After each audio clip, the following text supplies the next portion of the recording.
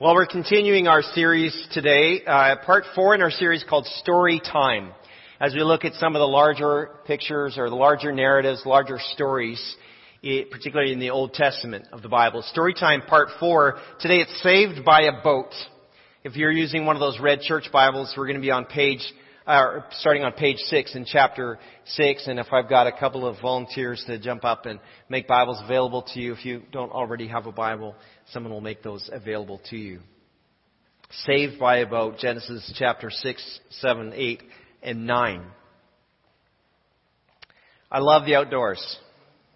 I love getting out into nature. I love getting to the coast. I love getting into the mountains. I love driving through the valley. I love driving up into the foothills. I love it all. It's beautiful. But the natural beauty of Earth's landscapes is the stunning beauty of it all was not created the way you see it. What you see when you head out is not the way it was originally created. Much of the nature we enjoy, the San Joaquin Valley rising up into the foothills, or farther away places like Niagara Falls, or the Grand Canyon, or the upturned stone slabs of Vasquez Park down in Valencia, or the massive tumbled boulders of Buena Vista Peak or Canyon View Lookout up there in Kings Canyon Park, all of Kings Canyon itself, right, or the barrenness of Death Valley, or the rugged edges of the Pacific Coast. All these natural features of the earth that we enjoy so very, very much are the result of a cataclysmic, at least in part, the result of a cataclysmic historical event known as the Great Flood. The Great Flood. Most ancient cultures, in fact, have a flood story embedded in their cultural lore. People across cultures might make up stories, but they can't all make up the same story. It has a common source. It has to be true. Last night I was asking Pastor Peng about the Chinese New Year, and I said, so what number is this? And it's 4,700 and something year of. And I said, what does that refer back to? He says, well, it refers back to the first dynasty. He said, but some tradition says that it refers back to the time when the land came up out of the water. Interesting. That's a flood story. That's an embedded flood story of cultural significance. The Bible recorded the story of the flood. Jesus referenced the flood with the assumption it was true, as did the Apostle Peter in both 1st and 2nd Peter, as did the writer of Hebrews. The people of the Bible and the writers of Scripture believed the flood and accepted it to be true. They wrote about it for us. Now, old Earth geologists and young Earth creationists agree about one thing. Our planet was shaped by two things, time and water. One says a little water over a long period of time.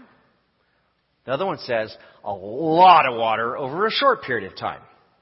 But the two essential elements. The Grand Canyon, for example, a young Earth creationist would say the Grand Canyon is more likely to have been carved by a massive rush or a massive flow of water rather than the steady trickle of the Colorado River. And if that were the case, of course, maybe we would see many Grand Canyons everywhere there is a river. It's one of the theories is that much of the central U.S. was effectively a gigantic lake that with a natural dam, and at some point that natural dam burst, and whoosh, that rush of water carved through while the sedimentary layers were still soft, and that's how we get the Grand Canyon. I mean, if you can imagine that there had been a catastrophic global event such as the flood, with massive fluctuations of temperature and atmospheric conditions, we'd see some evidence of that. Right? We'd see great movement of all the earth and rock with layer upon layer of sediment laid down quite quickly as waters receded and settled. They would be shifting, and the land would be drying up before those layers really dried and hardened. Those layers which would contain the fossilizing remains of plant and animal life. Remember, fossils can only form if they're quickly and rapidly covered and preserved. You can't have a fossil form if it's just up in the open air, not typically. You would have these sediments being laid down. You've got fossilizing things happening. You've got a great shaking and quaking of the planet that would lift up some strata, and you would have other areas that would drop and split apart. You'd have different kinds of rock depending on the heat and the weight of different things going down at different times. If there was a global flood, you'd expect to find evidence of things like oceanic residue on the tops of mountains and in the middles of prairies, which we do.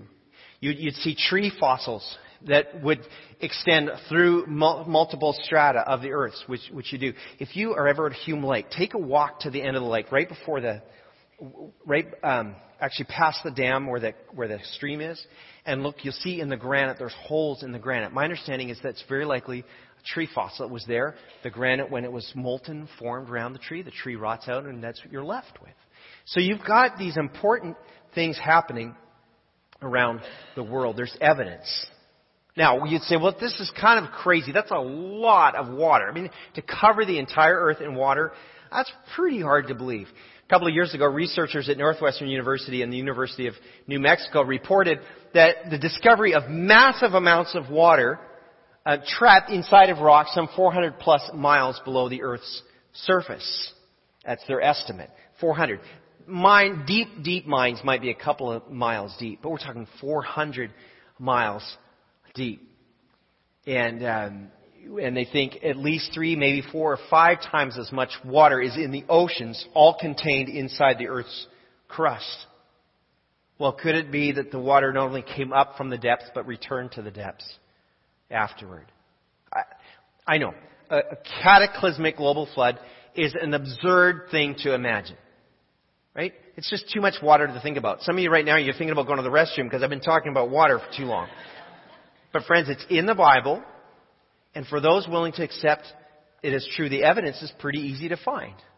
It starts with what your assumptions are. But I'm not here to argue, and I'm not here to convince you of the events. It's not my point this morning.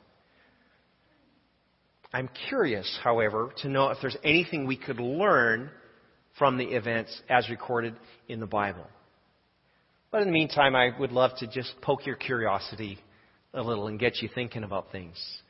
I'd encourage you to do some research on your own. There's just really good information available. My go-to group to start with is a ministry called Answers in Genesis. You can find them online at answersingenesis.org. Great resources. I've got a few things you can borrow if you want to watch a video about flood formation and geological flood impact on geological formations. It's really fascinating stuff. But let's see what this is all about. Before we go any further, let's get the real story from Genesis, starting at chapter 6. So if you've got a Bible with you, I'd like you to stand with me as we read from God's Word. Genesis chapter 6, starting at verse 9. Page 6 if you're in the Red Bible. Pretty easy place to start.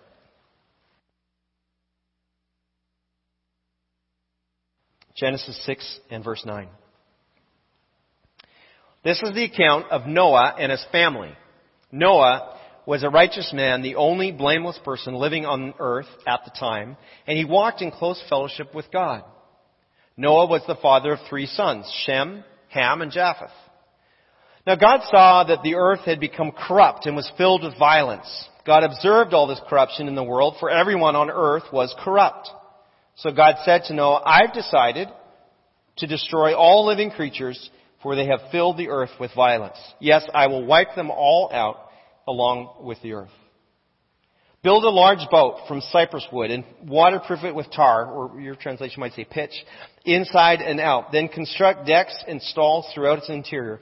Make the boat 450 feet long, 75 feet wide, 45 feet high. Those are on the assumption that the cubit is a measurement of 18 inches. Some say a cubit is 20 inches, so it could actually be a little bit long, a little bit bigger than that. Leave an 18-inch or 1 cubit opening below the roof all the way around the boat. Put the door on the side and build 3 decks inside the boat, lower, middle, and upper. Verse 17. Look, I am about to cover the earth with a flood that will destroy every living thing that breathes. Everything on earth will die. But I will confirm my covenant with you. So enter the boat, you and your wife and your sons and their wives. Bring a pair of every kind of animal, a male and a female, into the boat with you to keep them alive during the flood. Pairs of every kind of bird, every kind of animal, and every kind of small animal that scurries along the ground will come to you to be kept alive. And be sure to take on board enough food for your family and for all the animals. So Noah did everything exactly as God had commanded him. Let's take a seat together.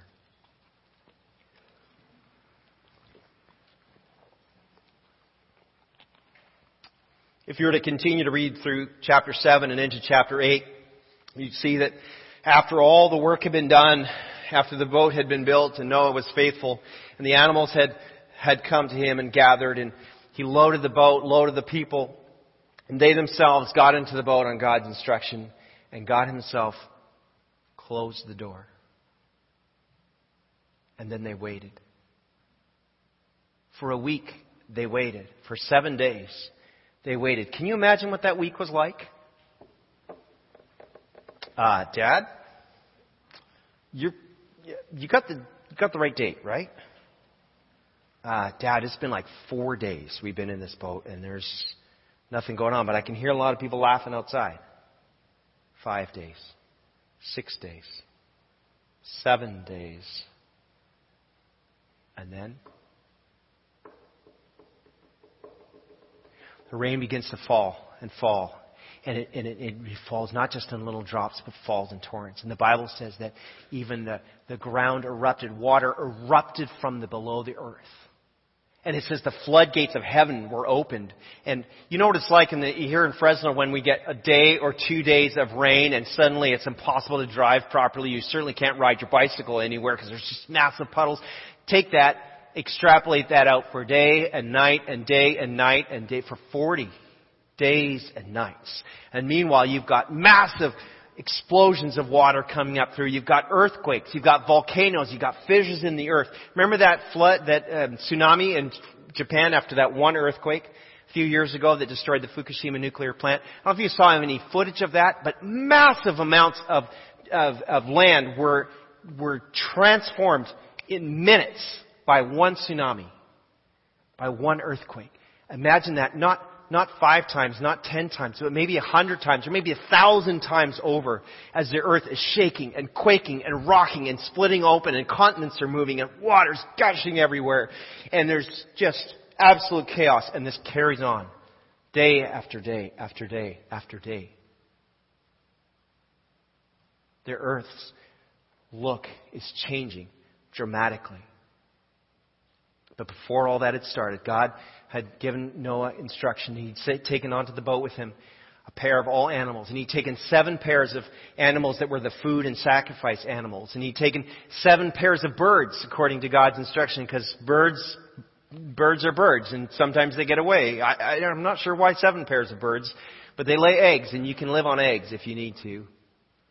And the flood continued to rise, and the waters, and little by little that boat started to float.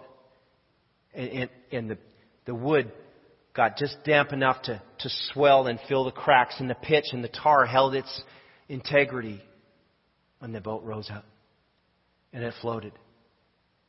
And they were safe and dry and secure. While all life was destroyed. And for 5 months, 150 days, they did nothing but play rook or something to pass the time. Day after day on duty of feeding animals. And then the waters began to recede. And one day, as they're floating along, all of a sudden, the boat ran aground. What's happened? We're not moving. The water is receding. It's going down.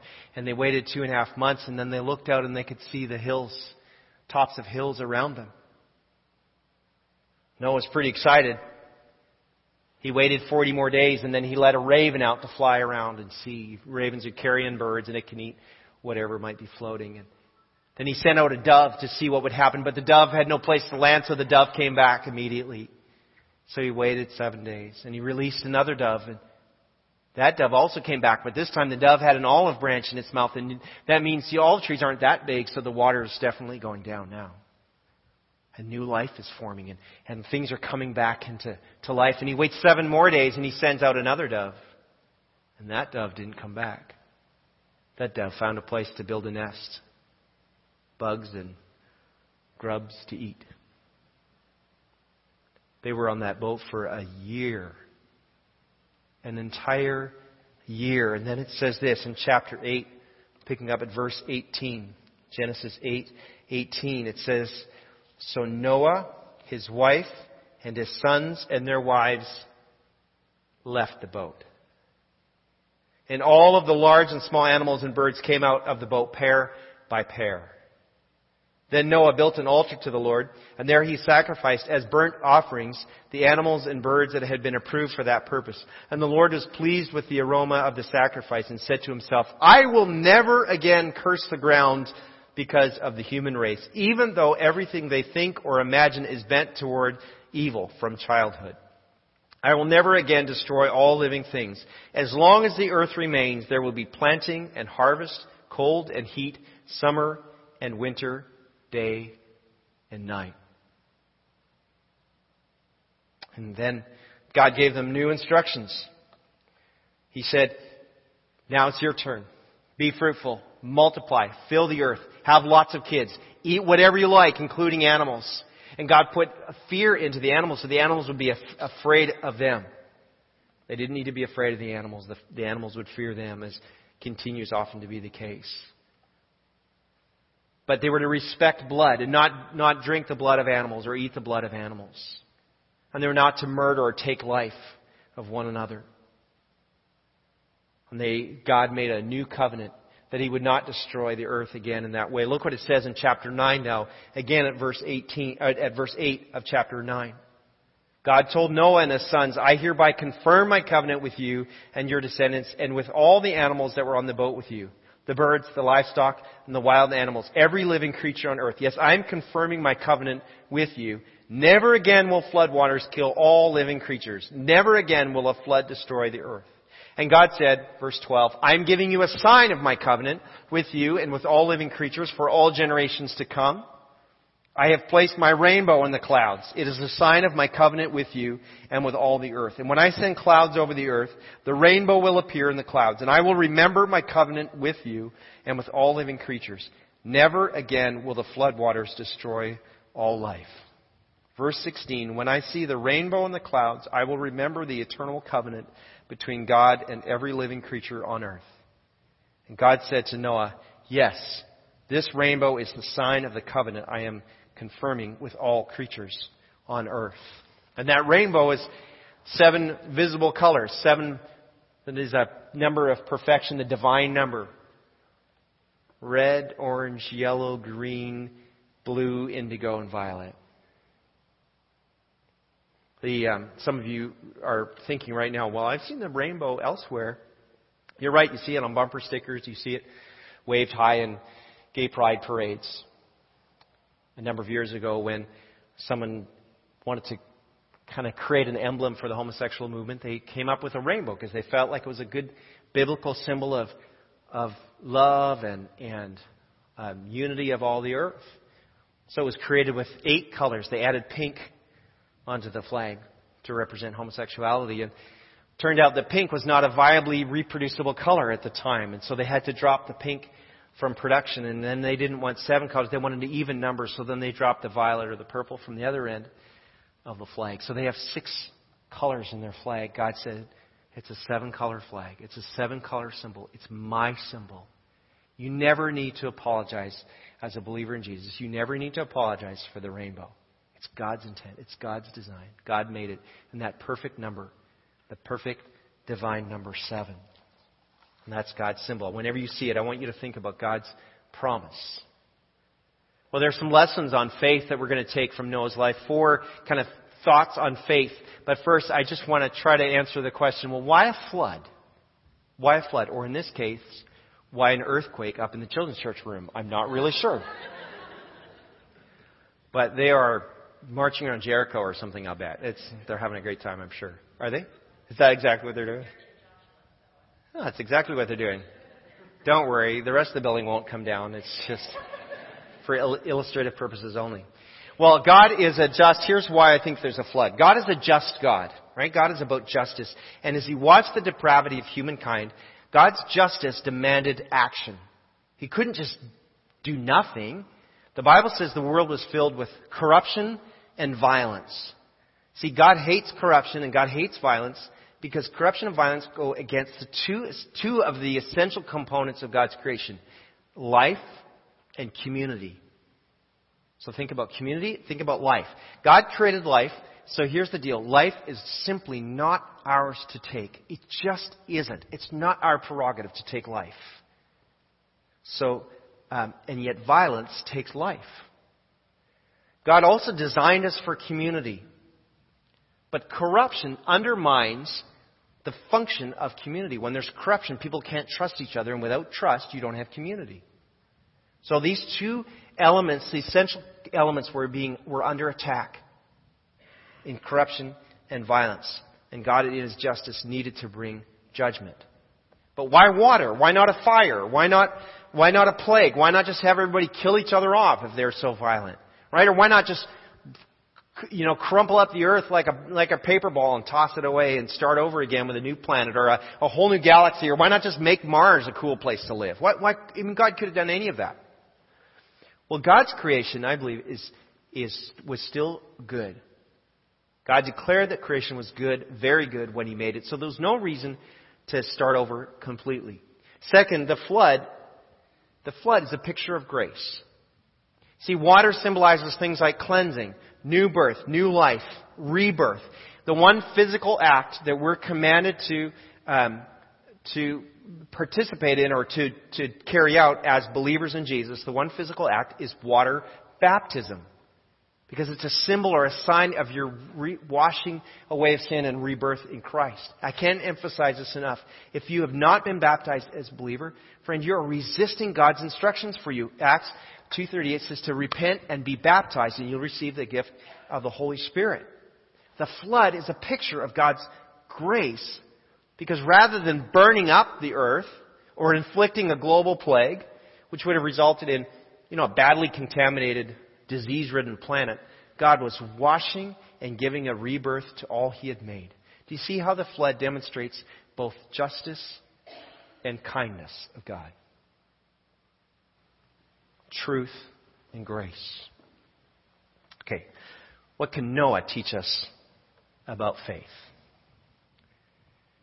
First thing, faith builds the unseen. Faith builds the unseen. See, when Noah received his commission from God to build the big boat, right? No one had ever seen anything like that before. Most people, I'm sure had been boats around for various bodies of water, but there'd been nothing like this. 3 decks, a football field and a half long, 75 feet wide, over 4 stories high. This is a big boat. And no mention of rain or flood before this event. So Noah, here you have Noah. He listens to an unseen God, obediently built a boat never before seen, containing all kinds of wild animals that he had not owned, under conditions never imagined, all done in front of people who didn't believe. Talk about faith. You talk about doing the impossible.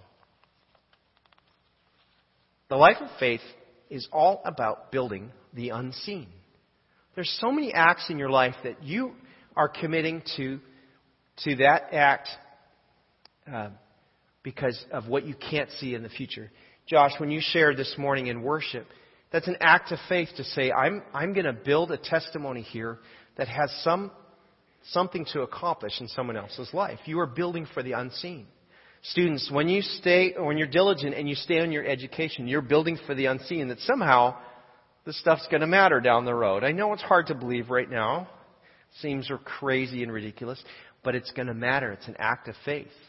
When you serve in the kingdom of God, whether you serve in the church or you serve in the community, some of the things that Sarah was talking about us before, you have faith that it's going to matter. It's going to matter in people's lives. It's going to make a difference. You're building for the unseen. When you take time in God's Word, or you take time in worship or in prayer, you're taking an act that's building for the unseen. You're believing it's going to matter and it's going to add something into your life and the lives of other people around you. When you invest in your marriage, when you read a good relationship book, or you attend events like Couples Night Out, or you go to a marriage conference, you're finding ways to take your marriage, which is meant to represent Jesus to the world, and you're making it better. You're having faith to believe. You're building for the unseen. When you tithe and when you give above your tithe, you're being generous and you're giving to the unseen. You believe it's going to have an eternal impact in the kingdom of God. When you spend time in relationships, when you slow down to talk to that neighbor on the sidewalk, you show attention to their kids. When you call your mom, you call your kids, or you call your siblings, you're participating in a way that says relationships matter and it's going to bear fruit in the long term. You're building for the unseen. That's what faith does. I want to take this point one question further, because honestly this has bugged me pretty badly all week. I would ask this: is there anything in your life, or I asked, is there anything in my life, anything at all in our church life, where we are in a position like Noah that we have to trust God, and if God doesn't come through, we're done? Is there anything that's sort of big enough, like a big massive boat in the middle of nowhere, saying, God said we should build this, I don't know. I don't really see it, but I'm going to build for the unseen. Is there anything like that in our life where we're saying, God, we'll obey and we'll build the unseen, but if you don't provide, we're going to look like fools? Is there anything where we're taking steps of faith big enough to believe that those who aren't saved now will be saved as a result of what we're doing? Are we building for the unseen in anywhere of lives? Or are we just playing it safe everywhere? Are we just doing what we can afford and what makes sense and what's logical and what's safe and what's predictable and what we've done before? Because that's not going to bear that's not going to bear long-term fruit. We've got to build for the unseen, the things that we don't know yet. Noah obeyed God and he trusted God with the outcome of his efforts. Noah built the unseen. And you know what? He was righteous for his faith. He was not even righteous for his actions. He was righteous for his faith. He was righteous because he believed God. He teaches us other things, though, about faith. Second point I think that we can learn from Noah is that faith swings a hammer. Faith swings a hammer. When God gave Noah that commission and the plan for the boat, Noah did not just sit back and wait for it to happen. Oh, cool, I'm going to get to ride a boat. Awesome. Right? He got the tools and he got to work. And sometimes we confuse faith with entitlement, that if I trust God, or if I'm involved in the church, or somehow that there's, it shouldn't really have any effort, and God or the church or the family or whatever it is, it's just going to kind of take care of me. It's all just going to fall into place. That's not how it works. That's only partly, I would just say this. You know this saying, good things come to those who wait? You know that saying? Good things come to those who wait? That's kind of partly true. Not fully true, because good things come to those who diligently apply themselves and practice humility and generosity and maintain a faith-filled attitude and do the work and wait on God. That's where the good things happen. Faith swings a hammer.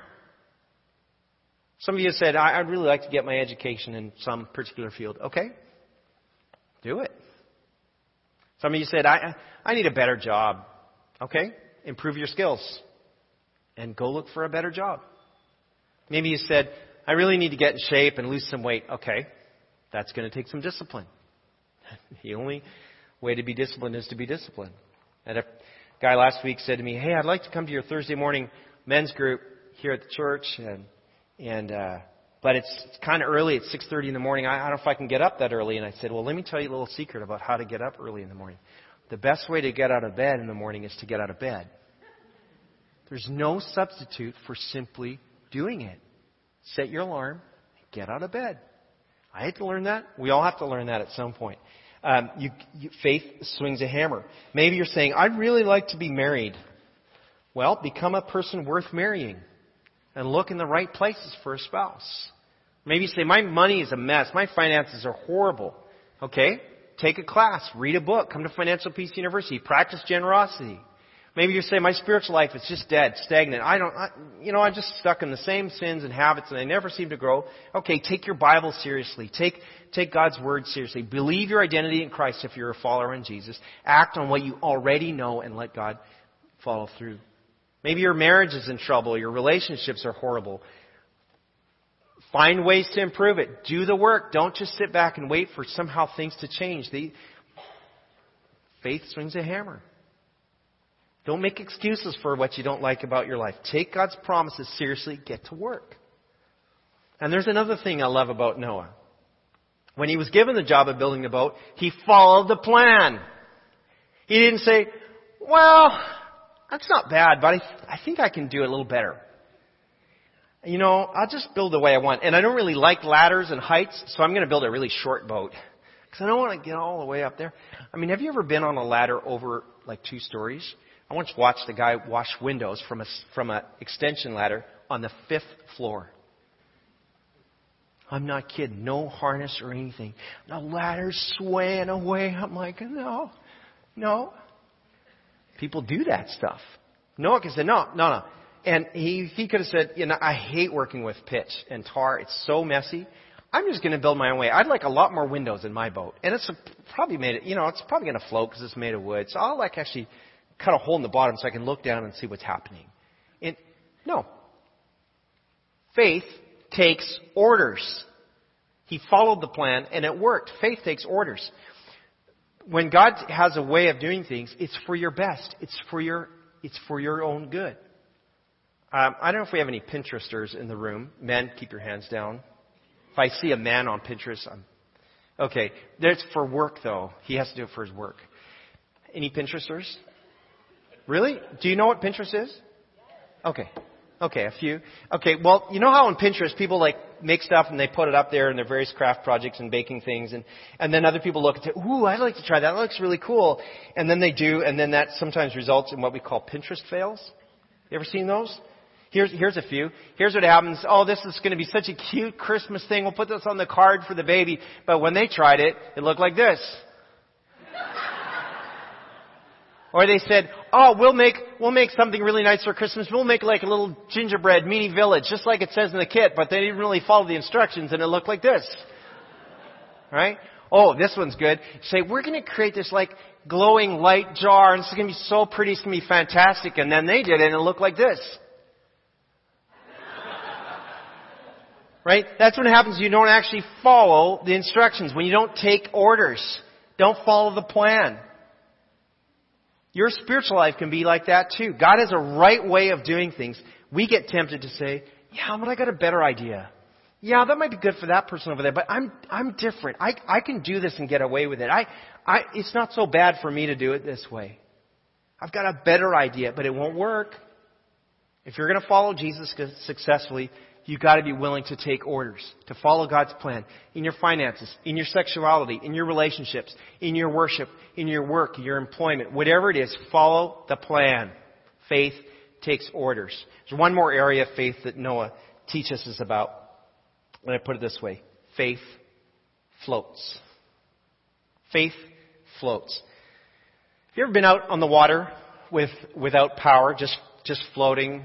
Some of you fish, you like to fish that way, or you're just on a recliner, like a lounge on the pool, or, an inner tube. There's a place up in Canada where I used to vacation when I was in my teens, and there's 2 lakes. There's a city called Penticton, and there's 2 lakes, and there's a canal between these 2 lakes, and people like to go tubing between the 2 lakes. And it takes a few hours. It's not very far, but it takes a few hours because it's just this kind of very lazy river, and sometimes it just gets packed full of people. Just floating. They're moving, but they're just floating. See, when you're floating, you can't be in a hurry. The destination is not even clear. It might almost seem like you're not going anywhere at all. It takes faith to wait for God's plan to unfold. The Bible doesn't tell us how long it took Noah to build the ark, but it definitely took time. Maybe 50 years or 70 years. And then life on the boat was 12 months. Just floating, just waiting, just passing time, feeding animals, shoveling manure out the little windows out the top. Everybody gets on manure duty every day. That gets old.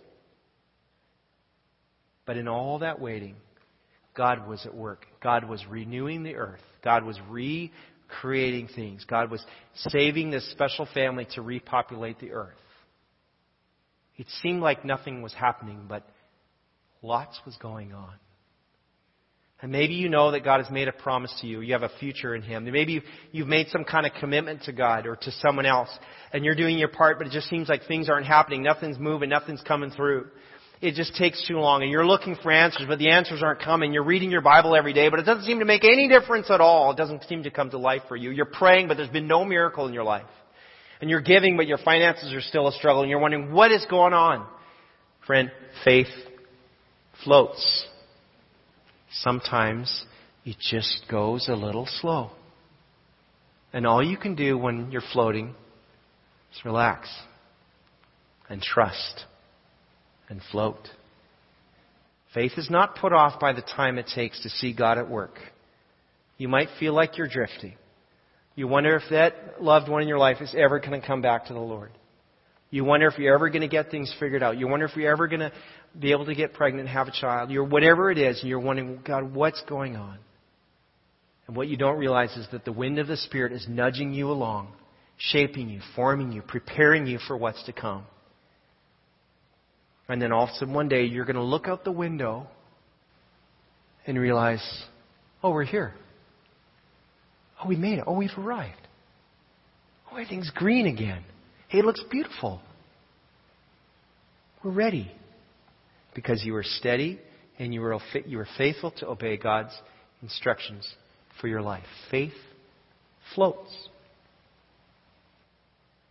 I wonder where God is calling you to have faith today. I wonder where God might be challenging you to build for the unseen, for the future. What are the plans that God has for you to follow? Where do you need to be patient and wait on God? Let's stand together as we close in prayer. God, you are really good to us. You are really good. You are patient.